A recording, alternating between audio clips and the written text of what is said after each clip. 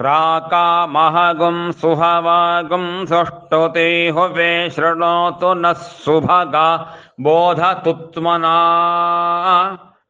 सेव्यत्वपः सूच्याच्छिद्यमानजा ददातु वीरगुं शतदाय मुक्त्यम्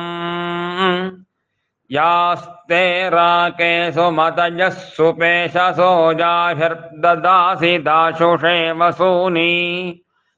ताभिर्नो अद्य सुमना उपागहि सहस्रपोषगुं सुभगेरराणा सिनीवालिजासु पाणिः कुहो महगं सुभगां विद्मनापसमस्मिनि यज्ञे सुहवां जोहवीमि सा नो ददातु श्रवणं पितॄणां तस्यास्ते देवि हविषा विधेम कुहोर्देवानाममृतस्य पत्नी हव्यानो अस्य हविषश्चिकेतो